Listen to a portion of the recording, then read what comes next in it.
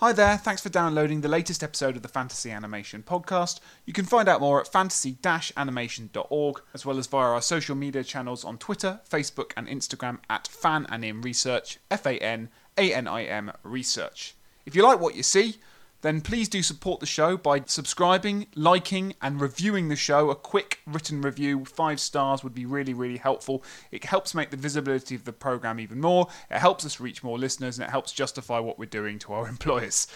So please take a minute out of your life to help the show. It would really help us create more content for you.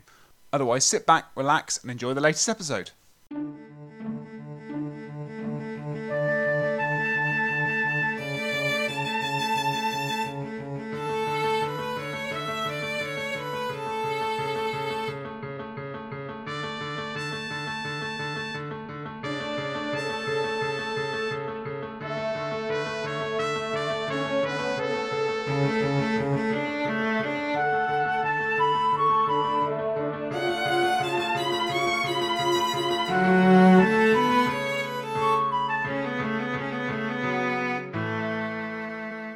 Hello again, listeners, and welcome to another episode of the Fantasy Animation Podcast. I'm Alex Sargent. And I am Chris Holliday. And a very confused Chris Holliday this week, I suspect, because finally, after how many episodes, I've managed to get you to do something with dragons in it. Sure. I can remember from when we sat down to record episode 1 on Snow White, you went, "You're not going to make me do too many things with dragons in, are you?" Yeah. And the answer was no, but at some point I would have my revenge, and it is this day. Yeah. Today we're doing House of the Dragon, HBO's prequel series to Game of Thrones, a series very near and dear to my heart, and a series I've published on and written about and thought about quite a lot, and one we've never had time to do on the podcast, so I'm excited to do revisit Game of Thrones by thinking about House of the Dragon, because I think it's a really interesting series in a number of different ways, and plenty to say, of course, in relation to fantasy and world building and high fantasy, and a kind of, post 9/11 riff on Tolkien mythology. Oh, there's loads to say about it in terms of fantasy. Chris, anything VFX-y, animation-y that struck you watching it fresh? Yes. For the purposes of this episode. Yes, both, I suppose, obviously dragons, but dragons in the sense of connections between dragons and dinosaurs, and why dragons and dinosaurs are so rife for animation and VFX, and we talked a little bit about this when we did The Land Before Time, but dragons seem to be this anchoring point or something that grounds a potential one could do the history of VFX just looking at the representation of dragons throughout animation, I would say. So something on dragons, something on kind of digitally enhanced landscapes. I was doing some research into where it was filmed versus the sort of augmented blue screen, green screen digital space. And then I guess broader questions around why fantasy and animation work really well or lend themselves really well to franchise storytelling and long-form television, because I think there's something to be said about things we think about fantasy and things we think about animation that makes them such useful material for this kind of expansive world building, which is obviously something we've touched on before. But I'm going to be led by you and our very special guest today, because this is my wheelhouse is over there, but I'm quite far away. So I'm interested in what we're going to talk about. So let's introduce our very special guest. We're delighted today to be joined by Professor Kim Akas from Rowan University. Kim is in charge of the MA and dual degree in television studies at Rowan. She's the co-editor and contributor to a number of different publications, including Reading Sex and the City, Reading Six the Under, Reading the L Word, Reading Desperate Housewives. Kim really is a supreme authority on all things televisual, as well as her books Quality TV, Contemporary American TV, and Beyond. She's one of the founding editors of the television journal Critical Studies in Television. She manages the website CST Online, which academics will know for their wonderful weekly emails. It's an inspirational website for fantasy animation and the work we do, so another wonderful thing on the CV. And if that were not enough, she's also currently finishing off a book on the representation of motherhood in television, entitled Mothers on American Television, From Here to Maternity. And we'll talk more about that towards the end of the show. But for now, Kim, thank you so much for coming on the podcast. Well, thanks very much for having me, Alex and Chris. I just want to say it's the kiss of death. As soon as you say I'm the expert on TV, I'm going to forget everything. So, welcome to podcasting. As you know, Wikipedia away. It's all allowed here. So that's absolutely fine. Kim, you're being very modest, because I've encountered your work numbers of times, and I've always really enjoyed your take on the kind of, you know, George R. Martin Game of Thrones mythology, and your particular kind of critical lens viewing it through the perspective of gender and specifically the representation of motherhood in these shows. So I guess to start us off, what got you interested in House of the Dragon and more broadly Game of Thrones? Why is it an interesting text to talk about through that angle as far as you're concerned? Well, it's a long story, really, but I'll keep it short. So Game of Thrones, it came onto TV, and I was like, oh, God, it's got nothing to do with me. I saw a couple of episodes and just thought, this is such a misogynist world. I cannot watch it anymore. And then one by one, the female academics in my colleagues wrote and said, have you seen this? You must watch this. You're right about motherhood. It's all about motherhood. And I thought, well, that's a bit weird. How can it be all about motherhood? Because it's about fighting and fantasy and men. And then, you know, behold, I think by 2 or 3 episodes in, you realise that motherhood is at the centre of Game of Thrones, because women have no power. The only power they have is to bear the next king or queen, whichever way it goes. So actually it's a really interesting representation because they're so powerful and yet they have no power. So that's how I got into Game of Thrones. And then, of course, once I was in, I was hooked. And House of the Dragon came out, and I resisted and thinking, can I really dive into another 10-year series? There's too many hours in the day. But, you know, stuck in America with very little else to watch but American TV. And now being a subscriber to HBO, we started to watch it. It's me and my husband. And immediately, House of the Dragons seemed so different from Game of Thrones because women are really thrust centre. And, you know, from the very first episode, I was hooked, much more so than I was with Game of Thrones. Because it seems so much more family oriented. I mean, certainly the first season's all been about family and power games within the family. And the motherhood in the series is just, you know, jaw dropping, really, what they do with motherhood. So that was my entrance to it. So let's set the scene for Chris's benefit and for this benefit. Obviously, House of the Dragon is a prequel series to Game of Thrones. Game of Thrones is about lots of different warring families, and this picks up a kind of prologue story focusing on one family, the Targaryens, who in the original series are kind of this mythical, the family that used to rule the kingdom but has now sort of been on the wane. And I suspect what we'll see over this series and what is being teased is the decline of the House of Dragon. It could be called Fall of the House of Dragon in many ways, right? So that's just a useful way of grounding this discussion, because I think it's when I was watching it, and I loved the series as well, not least because of how disappointed I was watching Amazon's Lord of the Rings. This was a real tonic booster in terms of what you can do to kind of keep these franchises going and make them different and make them interesting. I think one of the things to think about is the function of prequels, actually, a little bit, in terms of lots of things we could talk about. We could talk about the prequel in terms of as a kind of cynical franchise enterprise, but also in terms of talking about some of the themes you're interested in. Because essentially what we're watching here, which is kind of there in Game of Thrones, but much more abundant in House of Dragon, is we're watching a tragedy unfold, aren't we?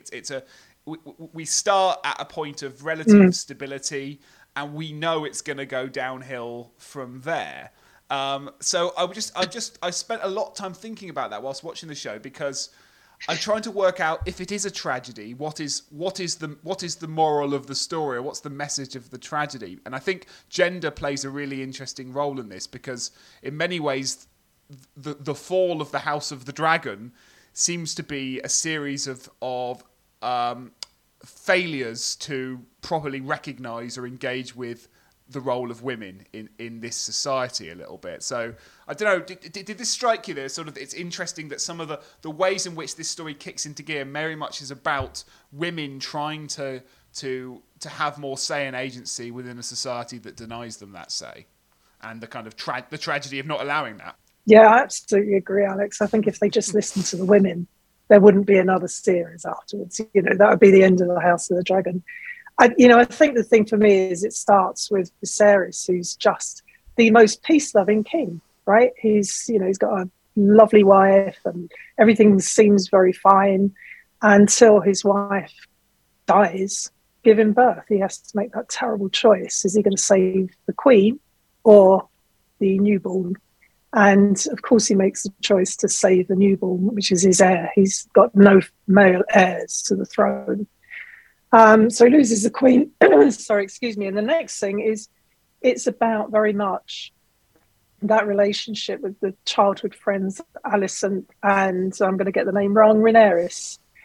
So those two are really central to the story right from the very beginning. And this idea of, we've seen it with our king at the moment and what happens with the royal family. You only get a queen on the throne if there's nobody else around to do it, which is really sad.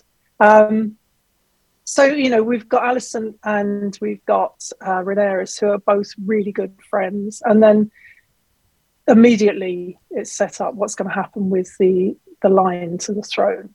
And because he's such a peace-loving king and he's fair and it's all going to go wrong for him because he can't exist in this world, he eventually hands it over to Rhaenyra and says, you will be heir to the throne.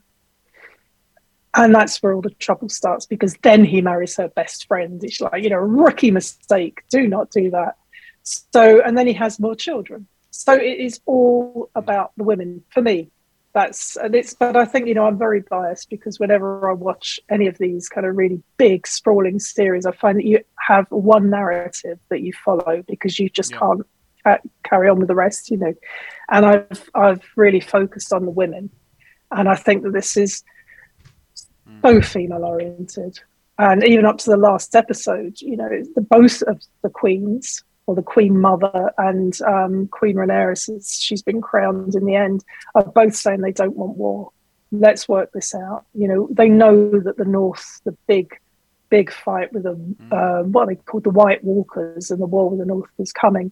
And so both of them, number one, Alicent doesn't want to kill her childhood friend, she goes against the advice. And then secondly, you've got Rhaenyra, who doesn't want to kill her childhood friend either. And they both want peace.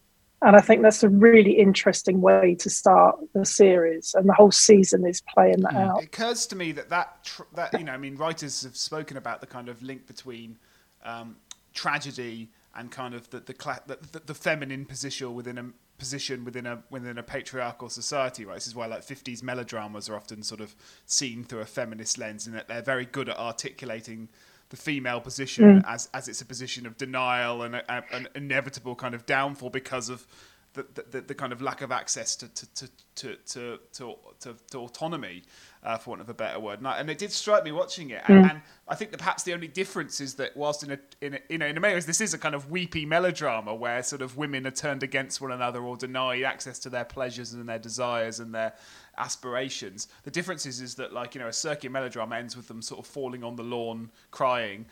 This ends with rage, and the last shot is this shot of absolute vengeful, uncontained rage. And I wondered what that said, because I think that's a really interesting thing to play with, because in many ways women are allowed to be lots of things in this world and indeed in our own male-dominated society, but angry isn't really one of them.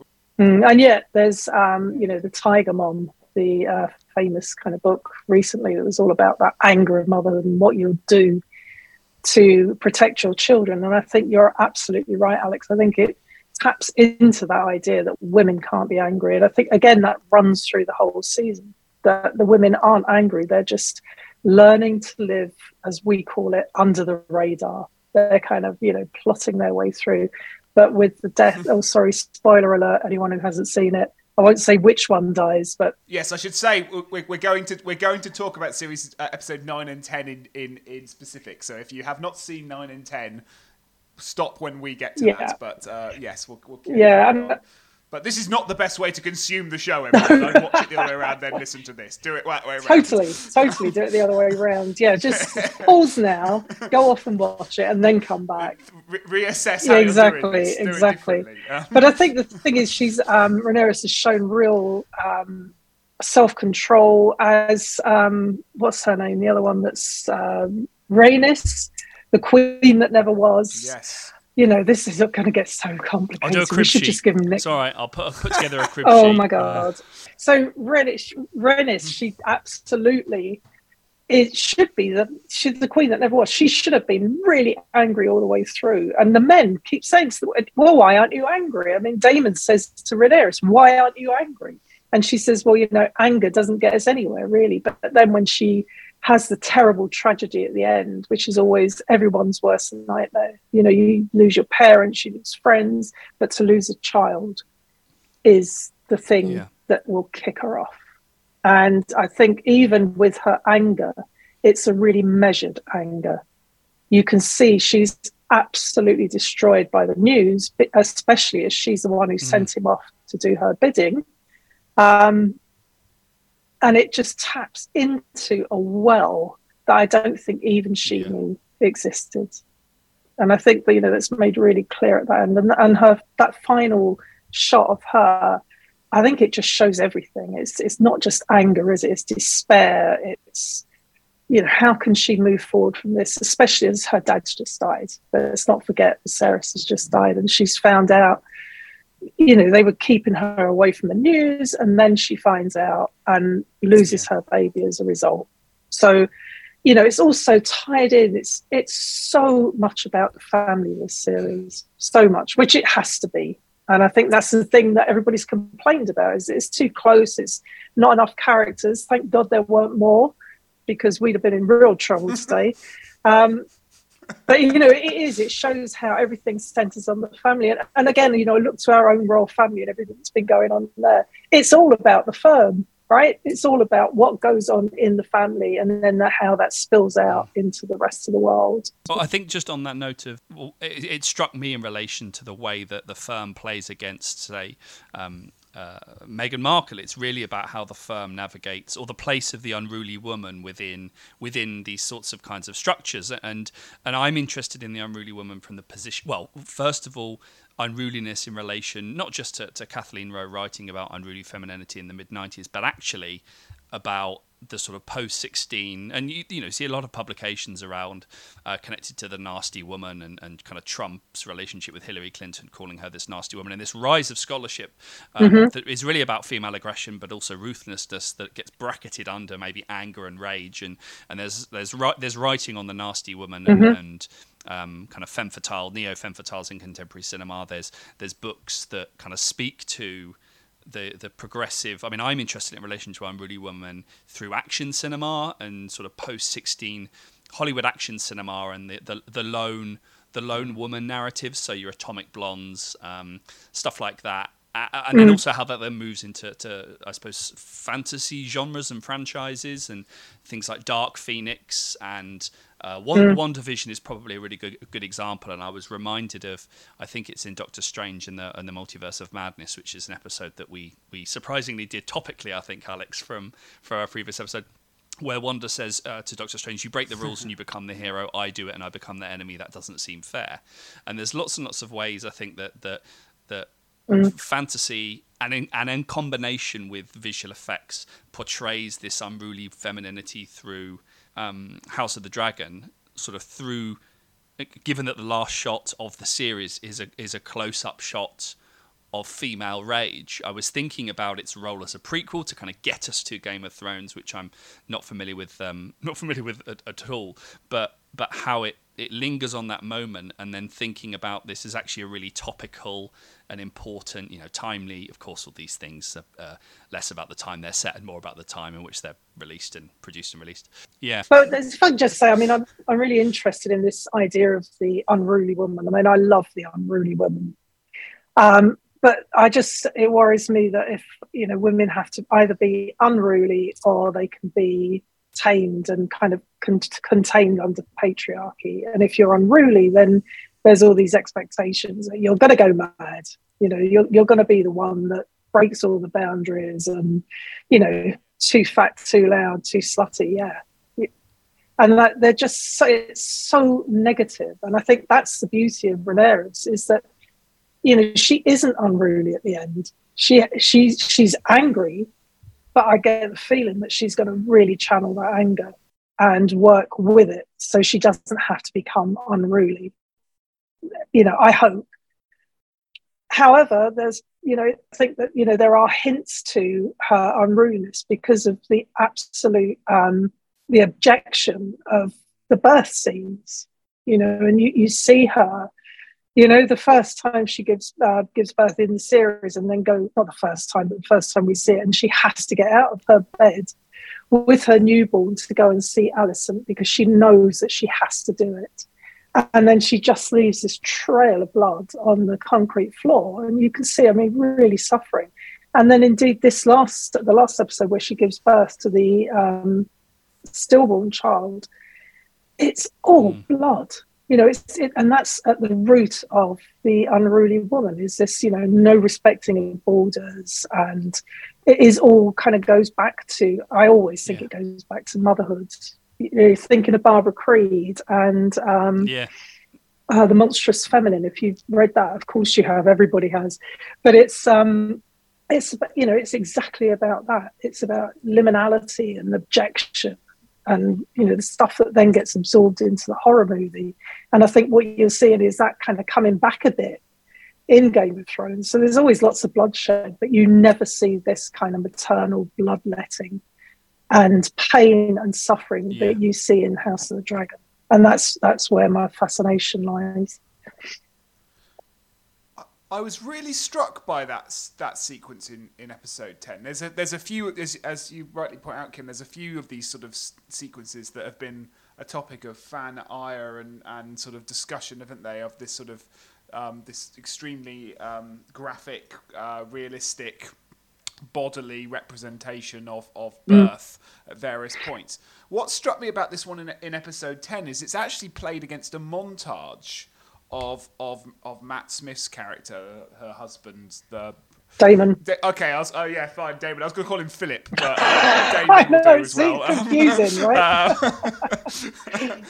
Damon, yes. So her husband, also uncle, and it's a sort of montage of two things happening at the same time in a kind of Godfather Part 2-esque kind of. It seems to be inviting the spectator to make parallels and draw similarities or metaphors between the two things. And I was trying to work out what it was saying about that, because we've got Matt Smith raging war, and kind of there's this kind of violence he's inflicting on others at the same time as Rhaenyra is having, they're the kind of having to go through, what all women who give birth will go through, is this sort of the violence of birth and the trauma of birth. So I've just watched that scene again and again, and you're forgetting the dragon, the cutting in of Viserys as well. Oh, not Viserys. That's right. It. Yeah. So the dragon. I can't remember the dragon's name. I can only remember the character's name. Yeah. I can't forget. You can't forget the dragon, and then Chris, you can come in with dragon stuff. So the dragon. So it cuts between Matt Smith, Damon, and Rhaenyra, and the dragon, her dragon.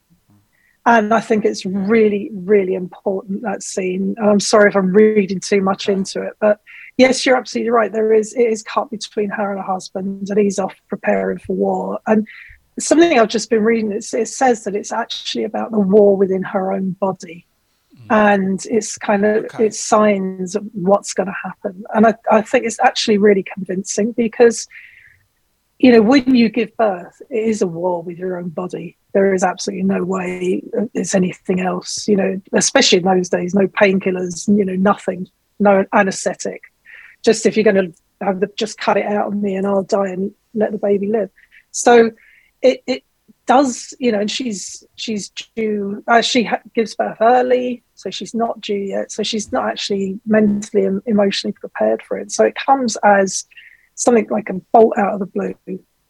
And so she is actually at war with her own body, while her husband is out there preparing for war with the Seven Kingdoms or the High Towers or whatever. But then being cut with the dragon as well. And I just think that is so powerful, because that precedes the bit where Luke and Aemon are having the dragon fight right at the end. And for me, it shows the link between the women riders and their dragons. It's like the female riders are part of the dragon. As she says at the end, we're nearer gods than humans, and part of that is their bond with the dragons. I feel a bit mad actually because I'm taking this all so seriously. But if you embrace that impulse, Kim, we won't have a podcast. So you're gonna fight it. I'm afraid it's all true. But the wife of the sea snake, the queen that never was, Rhaenys, when she bursts into the coronation on her dragon, she doesn't utter any instruction at all. The dragon just knows not to burn the king and the king's mother. And then she just sweeps out. What a wonderful moment that was. She's majestic in that moment. And then if you counteract that, which comes after the birth scene, when you've had that linking with Rhaenyra and her dragon, and then you come to the end where both of the boy riders are totally out of control. When young Luke gets onto his dragon at the end, he says, "Obey me, listen to instructions, focus." Then he gets up on the dragon and off he pops, followed by Aemond on his massive dragon. I mean, who's going to win that battle? It's got to be him. But then at the end, he doesn't intend to kill Luke. It's because both his dragon will not obey. Both of their dragons won't obey. And I just came away with the feeling that if it was women on the back, the dragons would have just known what they wanted. They would not have done that. So that I think that's so important, that scene, because it really links women with the dragons. And let's face it, they're the real force in this. They have been in Game of Thrones and they are now. And so I think that's why that scene's so very important, because it kind of delineates the characters so well. I kind of had thoughts as you were, well, first of all, I was thinking back to the title sequence, and you said kind of through these birthing scenes in the image of blood, and I wondered, obviously, that the title sequence is essentially this played out through visual effects, and you have all the blood kind of moving to all corners of the across the cobblestones and everything, and obviously that immediately seems to author it as a female space. It's, I don't know, there's something. Yeah. There's also, going back to the horror genre, I remember doing a class with Richard Dyer on serial killers, and he was talking about leaking bodies, which seems exactly to tie in with what you're saying around pregnancy and the battle that one has with their own body. And I suppose I was all, I mean, I don't know either of the series particularly well, but the connections, and we've made this, I think, when we've done Studio Ghibli films around images of childhood and particularly young femininity and images of flight. And I think even How to Train Your Dragon as a series, as a film series and as a television series, kind of connecting images of flight and mobility and movement with an ascension to adulthood. And also that's why I think the end of the series is so shocking too, because you sort of assume that the child's going to escape because he comes out of the storm into the sunlight, and you think, oh, okay, so he's in a program that's all about dynasties and legacies and genealogies and bloodlines right from the title sequence.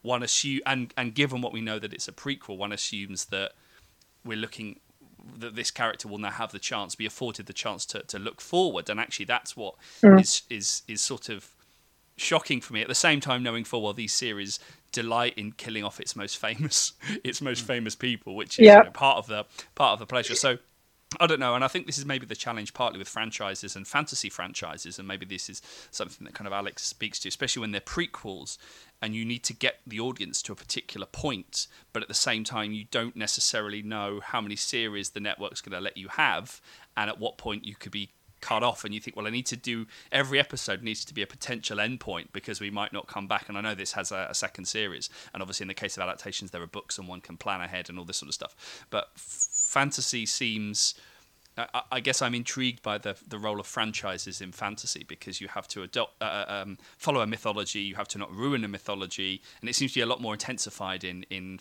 stuff like fantasy and science fiction, of course, maybe because of fan communities. But it seems like this series it was only after I watched episode 10 I thought, oh, there aren't any more now. I just watched the end of the series. Oh, I thought there were 12. So I don't know. I'm interested in fantasy franchises and why fantasy as a genre, let's say in this case, is so rife for this sort of expansive storytelling. And it's more than just worldhood. I think it's something.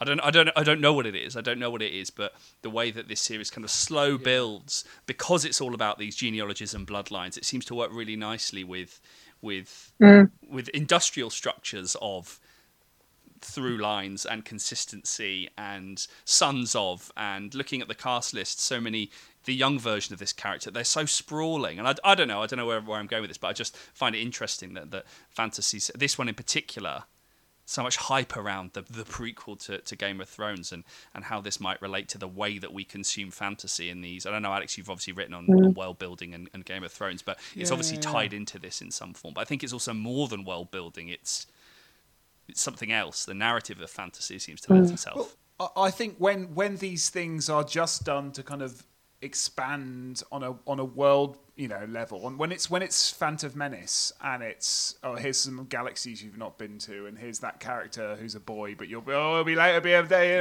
all that stuff, that's where things get very banal and very trivial. What I really like about this is because it actually doesn't do a lot of world building. I mean, it does a lot of character building and lore building, but the geography, the typography, all that stuff, we're sort of, if you've seen Game of Thrones, you know where you are.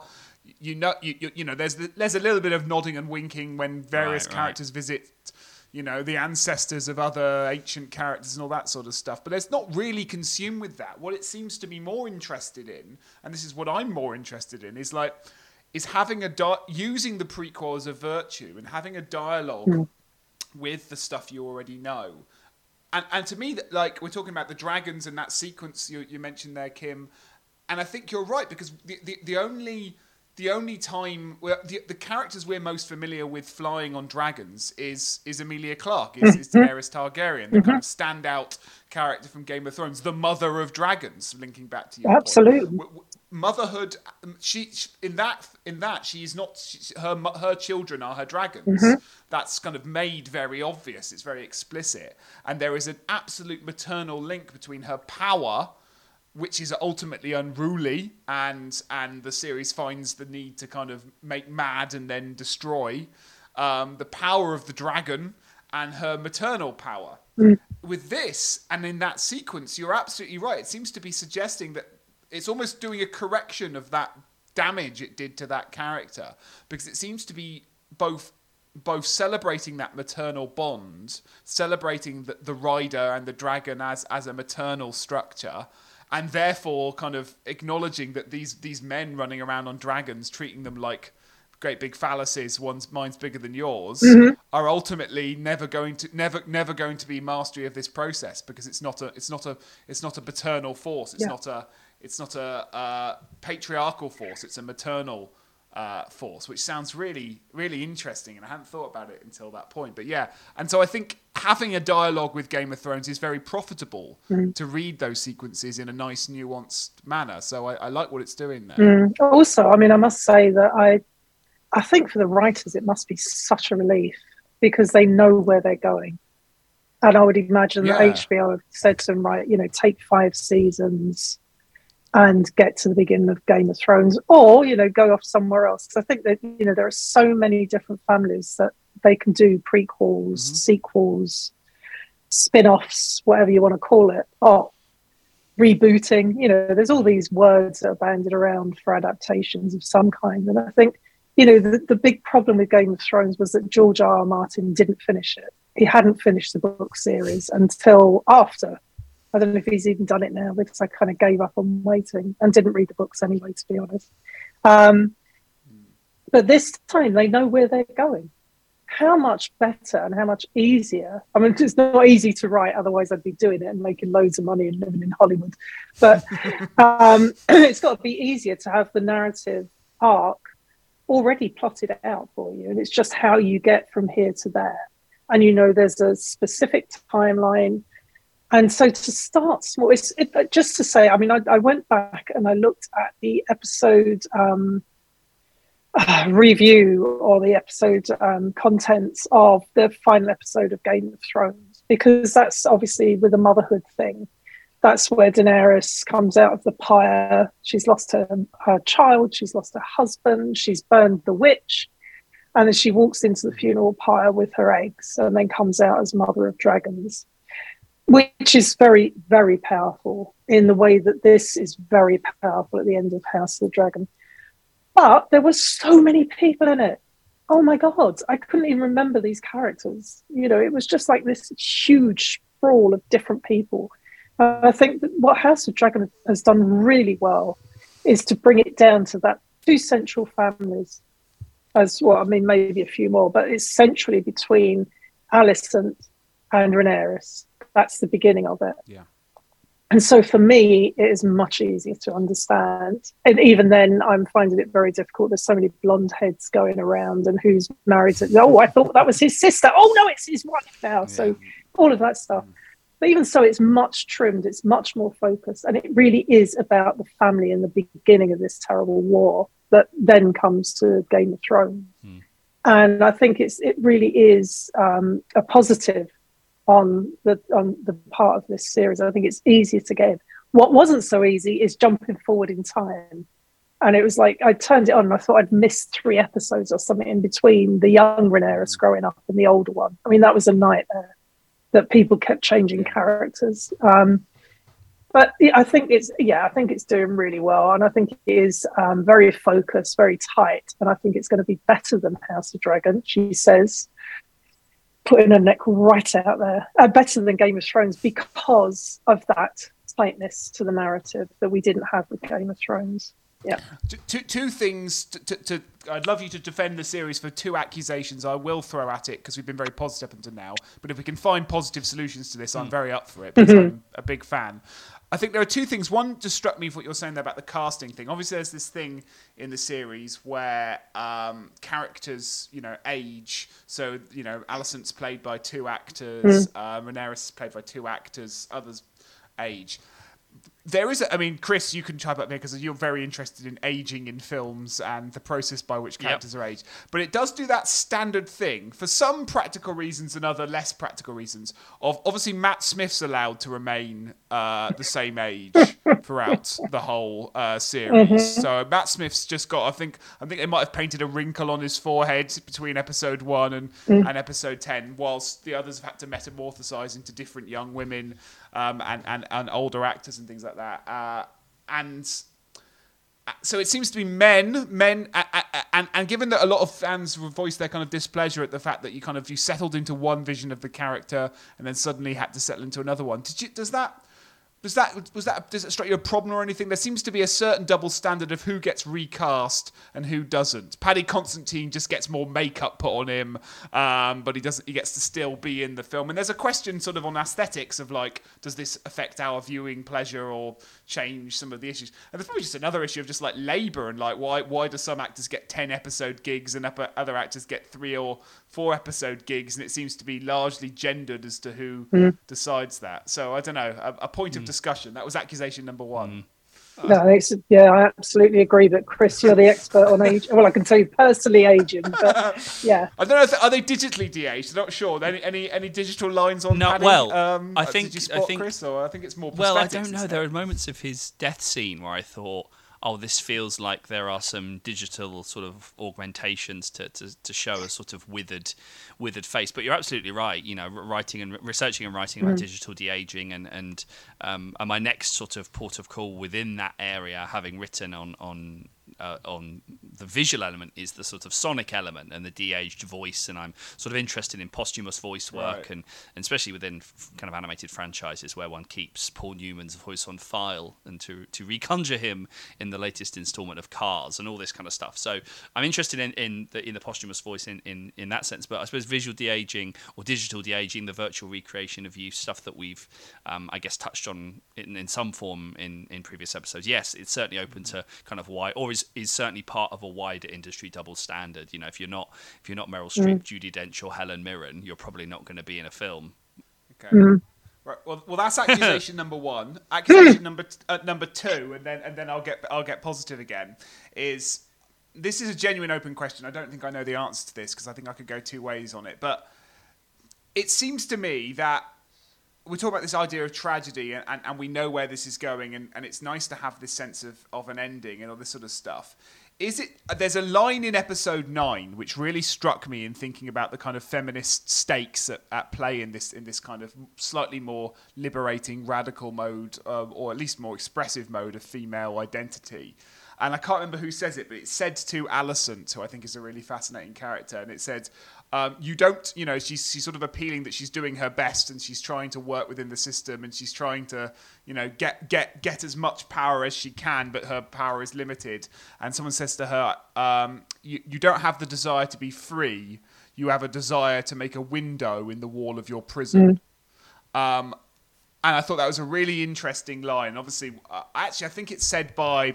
the sort of it's Rhaenys. Rhaenyra or It's Rhaenyra, the sort of older wife of the sea dragon. Yeah, Rhaenys. The wife of the sea dragon, the aunt of our protagonist, and the queen that was denied her throne. So that's the one. So it's obviously spoken with that position of tragedy. So I wonder if could we throw, given that we know that this will end in tragedy, and given that we know where this is going, is it safer, to be provocative, to allow women in this world more agency within a, given that we know ultimately Daenerys is going to fuck everything up, for better words. Is there a risk that what we're actually talking about here is a window in a prison rather than true liberation? It seems like the stakes are higher when we don't know where it's going, because that means there's a possibility that women actually might save this world. When we know they don't, it feels safer in kind of, traditional power structures. I know, it's really that's good accusation number 2. No, it's a good question, because that scene really struck me. And in fact, rewatching 9 and 10, she's so powerful. Yeah. Do you remember the Diana Rigg character in Game of Thrones? I can't remember her name. Yeah. And she was Lady what's her face. She was yes. Anyway, she was the one who eats a lot of fruit. Yes, she's the one who always had these pearls of wisdom, and it looks like that this character Rhaenys or whatever her name is, she is that woman, because right at the beginning she says it's like from episode 8, and I can't remember where it comes from in that episode. She says, "Oh, they'd sooner do something than let a woman take the throne." It's like she's the voice of reason. And then she says in that scene to Alicent, you say you're going to be free, but you build a wall of men. It's like her father, her husband, and her son. And so she's never really going to be free. And yet with Rhaenyra, you see that actually she faces off her uncle husband. And, she is going to get her own way in the end, because actually she is the true queen. We all know that, and we all know that Alicent has done a bit when the king was dying, and she's kind of misinterpreted his words or whatever. So I think, I don't know. I think that if you were to let women have more power, but I think what we're going to see is that they will take more power and then get crushed by patriarchy the way we always are. And I think that's the thing it's going to be, and I think that is going to be the tragedy. Because watching House of the Dragon, I mean, this is going to sound really poxy, but I always look back at, pre-industrial Britain, women were goddesses. We were actually worshipped. We were at the top of the tree because, of course, everybody needed food and grain and fertility and all of that. So women were revered. And then along comes the Bronze Age, they make weapons, and then the men take over, and the rest, as they say, is history. And I think what you're seeing here is a kind of brief flowering of the pre-industrial times, even though clearly they've all got swords, so it's not pre-industrial. But I think we're seeing like the before of the terribleness of Game of Thrones. And this was a moment, I hope, that women are allowed some kind of agency in this world, unruly or not. But, their power is established through the dragons, through the power to give birth and, get up and then start a war at the end of it or not. It's just, and going back to that scene as well, Rhaenyra, she's like, in the time of her worst loss, she's got to make all of these big decisions. If anyone's gone back to work after having a baby, you'll know how tough it is. It is a nightmare because you're trying to just, get back on the horse, forget you've got a baby at home, that kind of thing. And she's had to give birth to a dead baby and then just, pick herself up burn the baby, and then become queen, and then take power. So you're seeing her at the point where she should be at her weakest, but actually she's at her most powerful. So it's really mixed feelings for her and a really mixed message. How are women how are they going to get to where they are? But, go back to Game of Thrones. Daenerys could only be that powerful because she had no children. That was it. She lost her child, and that's when she came into her power. So maybe we're going to see, she has got children, so it's not that, but maybe we're going to see this with Rhaenyra. And I think, let's talk about the names. Daenerys, Rhaenyra. There's something going on there that you can see that this is where Daenerys gets her kind of welly from. Yeah. Well, fire in her blood, I should say, not welly. Yeah. But isn't it interesting though that if I remember rightly in episode, I can't remember if is the stillbirth in 9 or 10? Is it 9? Can't remember. No, it's 10. It's 10. It's 10. Yeah, 10. 10, I think. Yeah. The next episode contains scenes of the childbirth is cued by hearing news of her father. Her father? Yeah.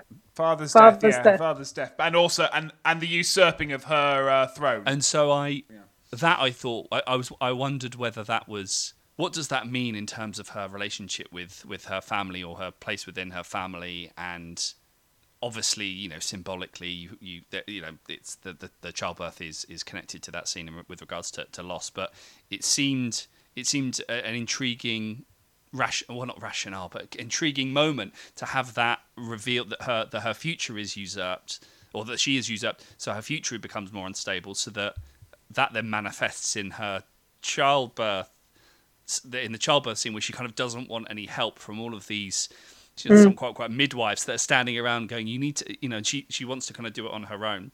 So there's obviously something.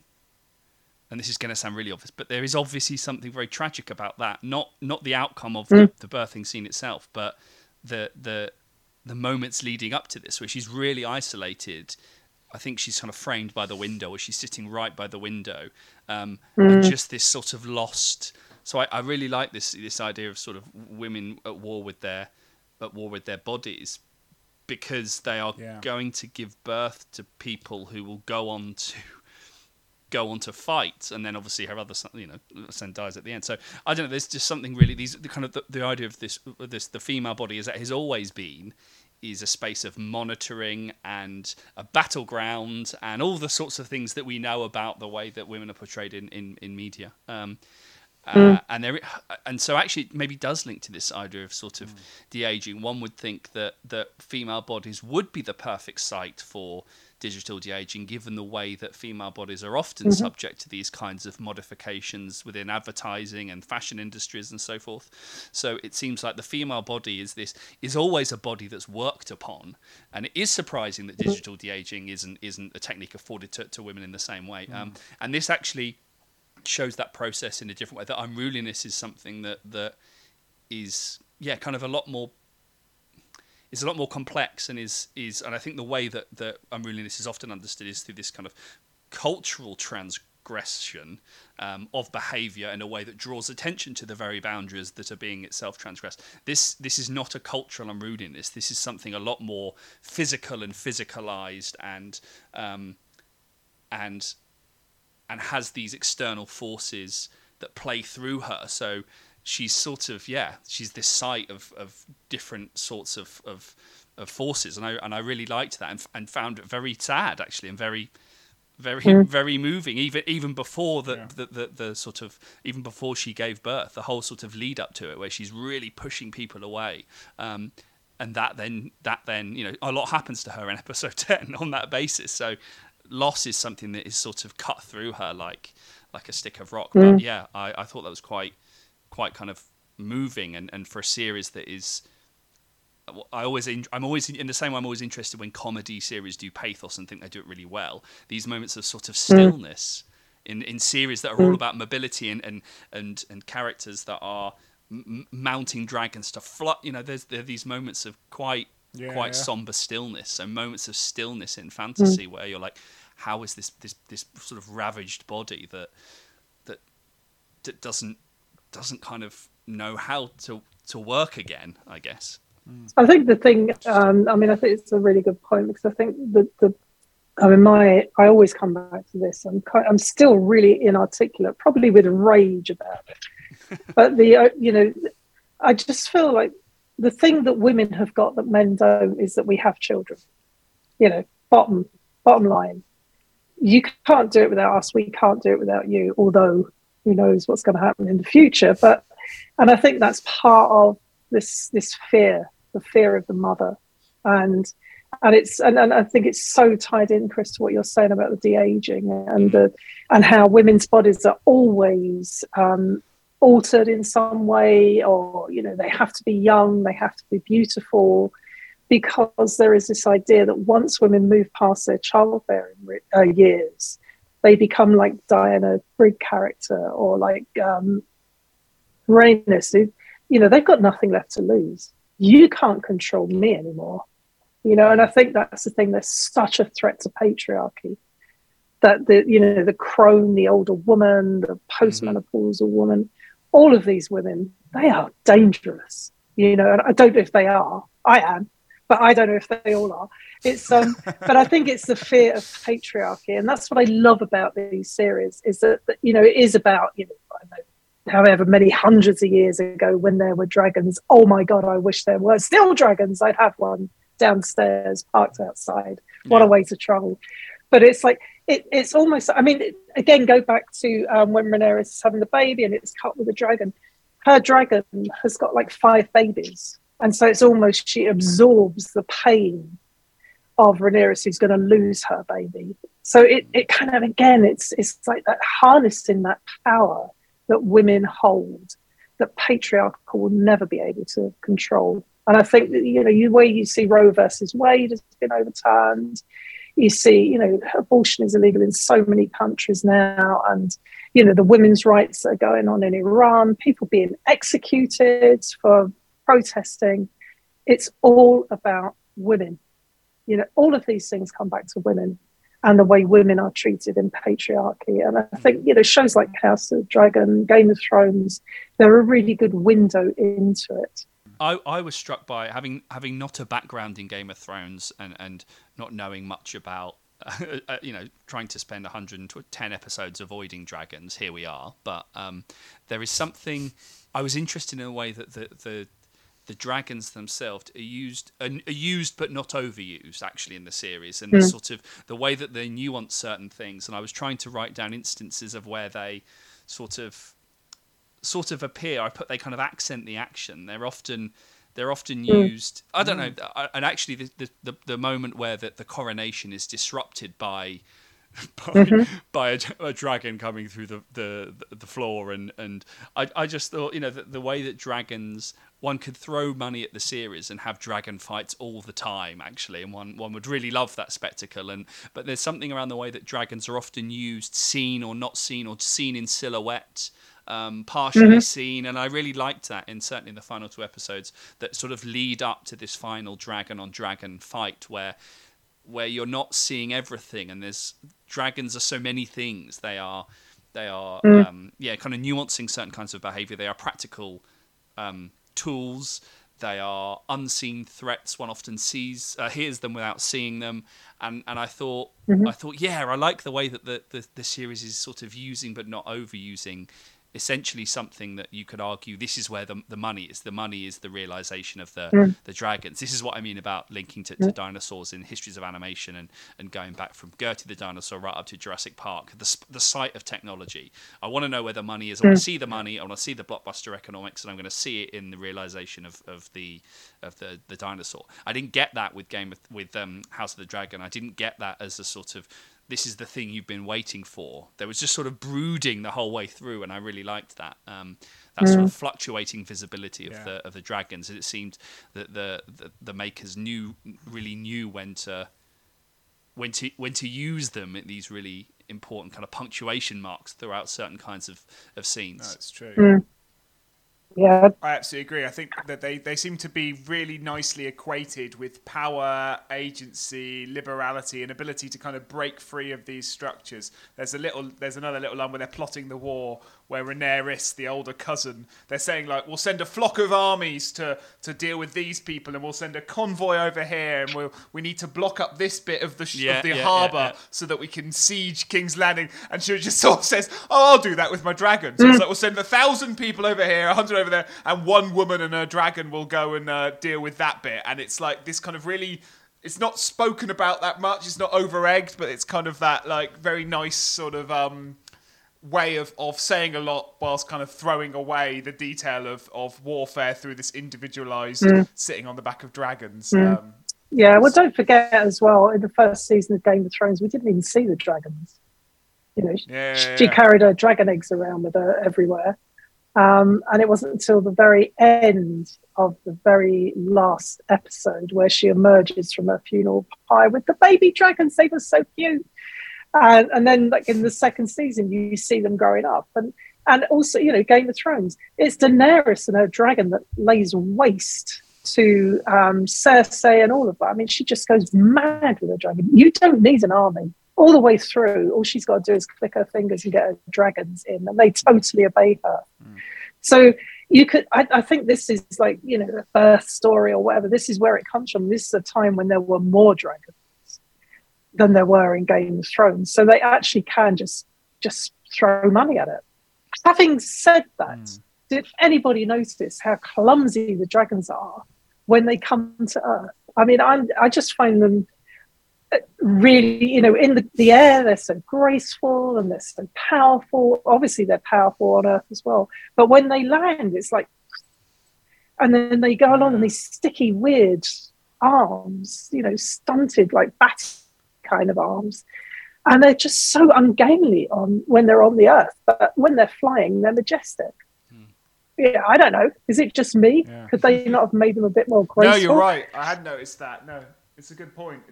Yeah, there's this sort of down to earth with a thud in a kind of literal sense. Yeah. We're getting short on time. I think one final thing I'd like to discuss, if we have time to, very quickly, which is we've talked a lot about the character of Rhaenyra.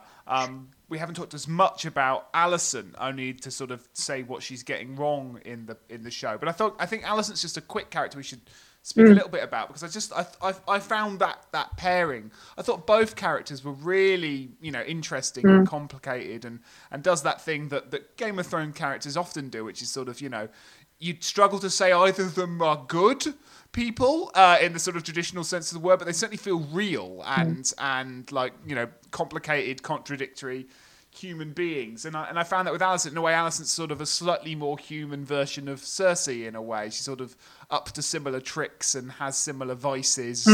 I guess her you know, she's a character with great compassion, a character with great remorse for her situation, but a character who's also ambitious, you know, and is sort of caught in that paradox between thinking that she wants her son on the throne for her own protection and thinking she wants her son on the throne because that gets her closer to the throne. You know, I don't know. I thought she was an interesting character and just worth dwelling on for a second or two. No, I agree. It's funny because I always think of her more like Catelyn Stark, in that she's okay. Yeah. You know, she's got really very little power. I mean, she's the daughter of the King of the Hand, or is that what he's called? Yeah, Hand of the King. Hand of the King. Yeah, King of the Hand. She's daughter of Hand of the King and does what she needs to do in order to get some power. So yeah, you're right. You know, like Cersei, she's working her angle. And again, what I think you're seeing is the two versions. You know, Rhaenyra, she's the true born heir, and Alicent is kind of nothing. And how is she going to get some power in this terrible world where otherwise she would have none? So you have to marry somebody. And, you know, let's not forget, we're going on about aging. Viserys is quite old when she marries him. You know, he's not her brother or her uncle, which, you know, let's be glad of some things, but he's quite old. And so she does make, you know, she kind of steps into this place. And then at the end, you get the feeling that she really did love him because he's a really nice man. You know, let's look back to Viserys, who was a really kind and very fair king. And so she didn't get really a bad deal, did she, to marry him? She kind of, at the beginning, she doesn't want to do it, but then she's like, oh, all right, well, what else am I going to do? Can't even watch TV in this world. I'll just marry the king. And I think she's struggling all the way through. It's such a good performance. I always say one Olivia Colman, but it's not. It's Olivia Cook. I mean, I think she's just so wonderful in it. That she's, both of those female leads are actually amazing performances because of the stillness. They're allowed to be still. You're allowed to see relationships that they have. You're actually allowed to see the relationships they have with their children. And so, when it comes to her getting her son on the throne, Aegon, she is like Cersei. She'll do anything for her kid. Yeah. I was thinking about, I'm going to throw in a Wizard of Oz reference, Alex. You'll like this. It's good. We haven't done one this week, you're so that's good. Brilliant. I know you've talked about in fantasy the performers that play two roles, or the sort of doubling where once in the real world, once in the fantasy world and stuff. And I sort of I just looked up who Alicent was because I couldn't remember, and now I know. I was thinking about these sorts of House of the Dragon in terms of warring houses, I guess. Or in Game of Thrones, isn't it like lots of seven? What it's like houses? Houses.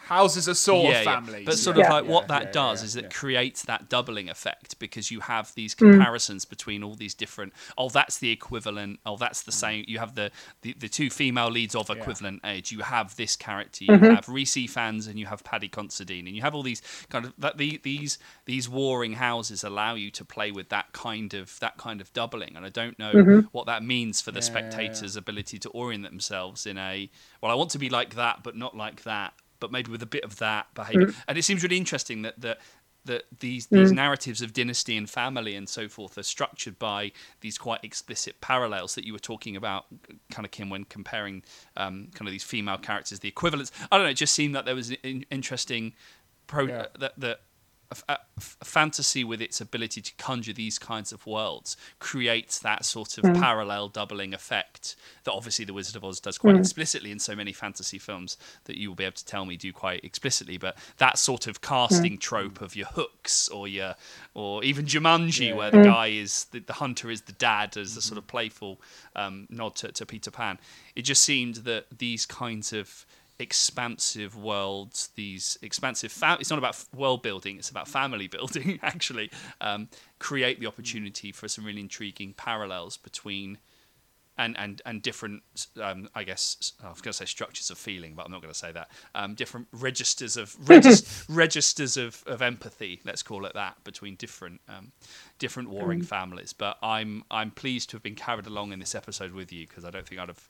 You are the proverbial dragon upon which I've ridden over the last hour, because I'm definitely was definitely going to struggle. So thank you. Before you go, very quickly tell us about your book. It's upcoming. It will be out next summer. So if listeners are listening in the future, it will already be out and available.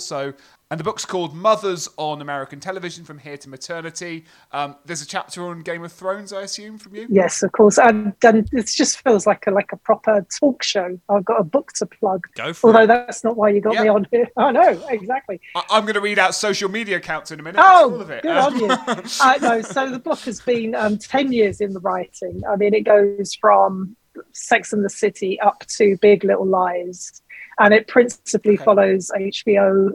It's got the adaptations in there. So it's an entwined history of how HBO have portrayed the mothers in their TV series. It's about patriarchy, politics of the TV industry. I mean, it's taken me such a long time to write, and it is such a relief to get it out there. Great. So yeah, I'm looking forward to going through the proofreading stage and getting rid of it. Yay! I'm very much looking forward to reading it, and I'm sure listeners are too. Thank you. Kim, again, thank you so much for coming on the show. Thank you. Thanks for having me. It's lovely to be here. You can find us at fantasy-animation.org, read our weekly blog post. Do we have anything on Game of Thrones in the archive, Chris? No, but we do have a little shout out to the book. So Ben Tyra's chapter on VFX and Game of Thrones from the Before We Were a Podcast and a Blog, We Were a Book. And in that book... From the prequel book that birthed the podcast. Yeah, absolutely. Yes, so a chapter on VFX and sort of, synthetic realism and fantastic supplements by the wonderful Ben Tyra. So that will go in the further reading for this week. Anything we mentioned you want us to cover in a bit more detail? Remember, we record our footnote episodes every other week, and you can email your suggestions at fananimresearch, that's FANANIM research@gmail.com, and you can use the same handle to follow us on Twitter, Facebook and Instagram. Take part in the conversations there as well. Otherwise, that's been us for another episode, and we'll see you next time. Bye.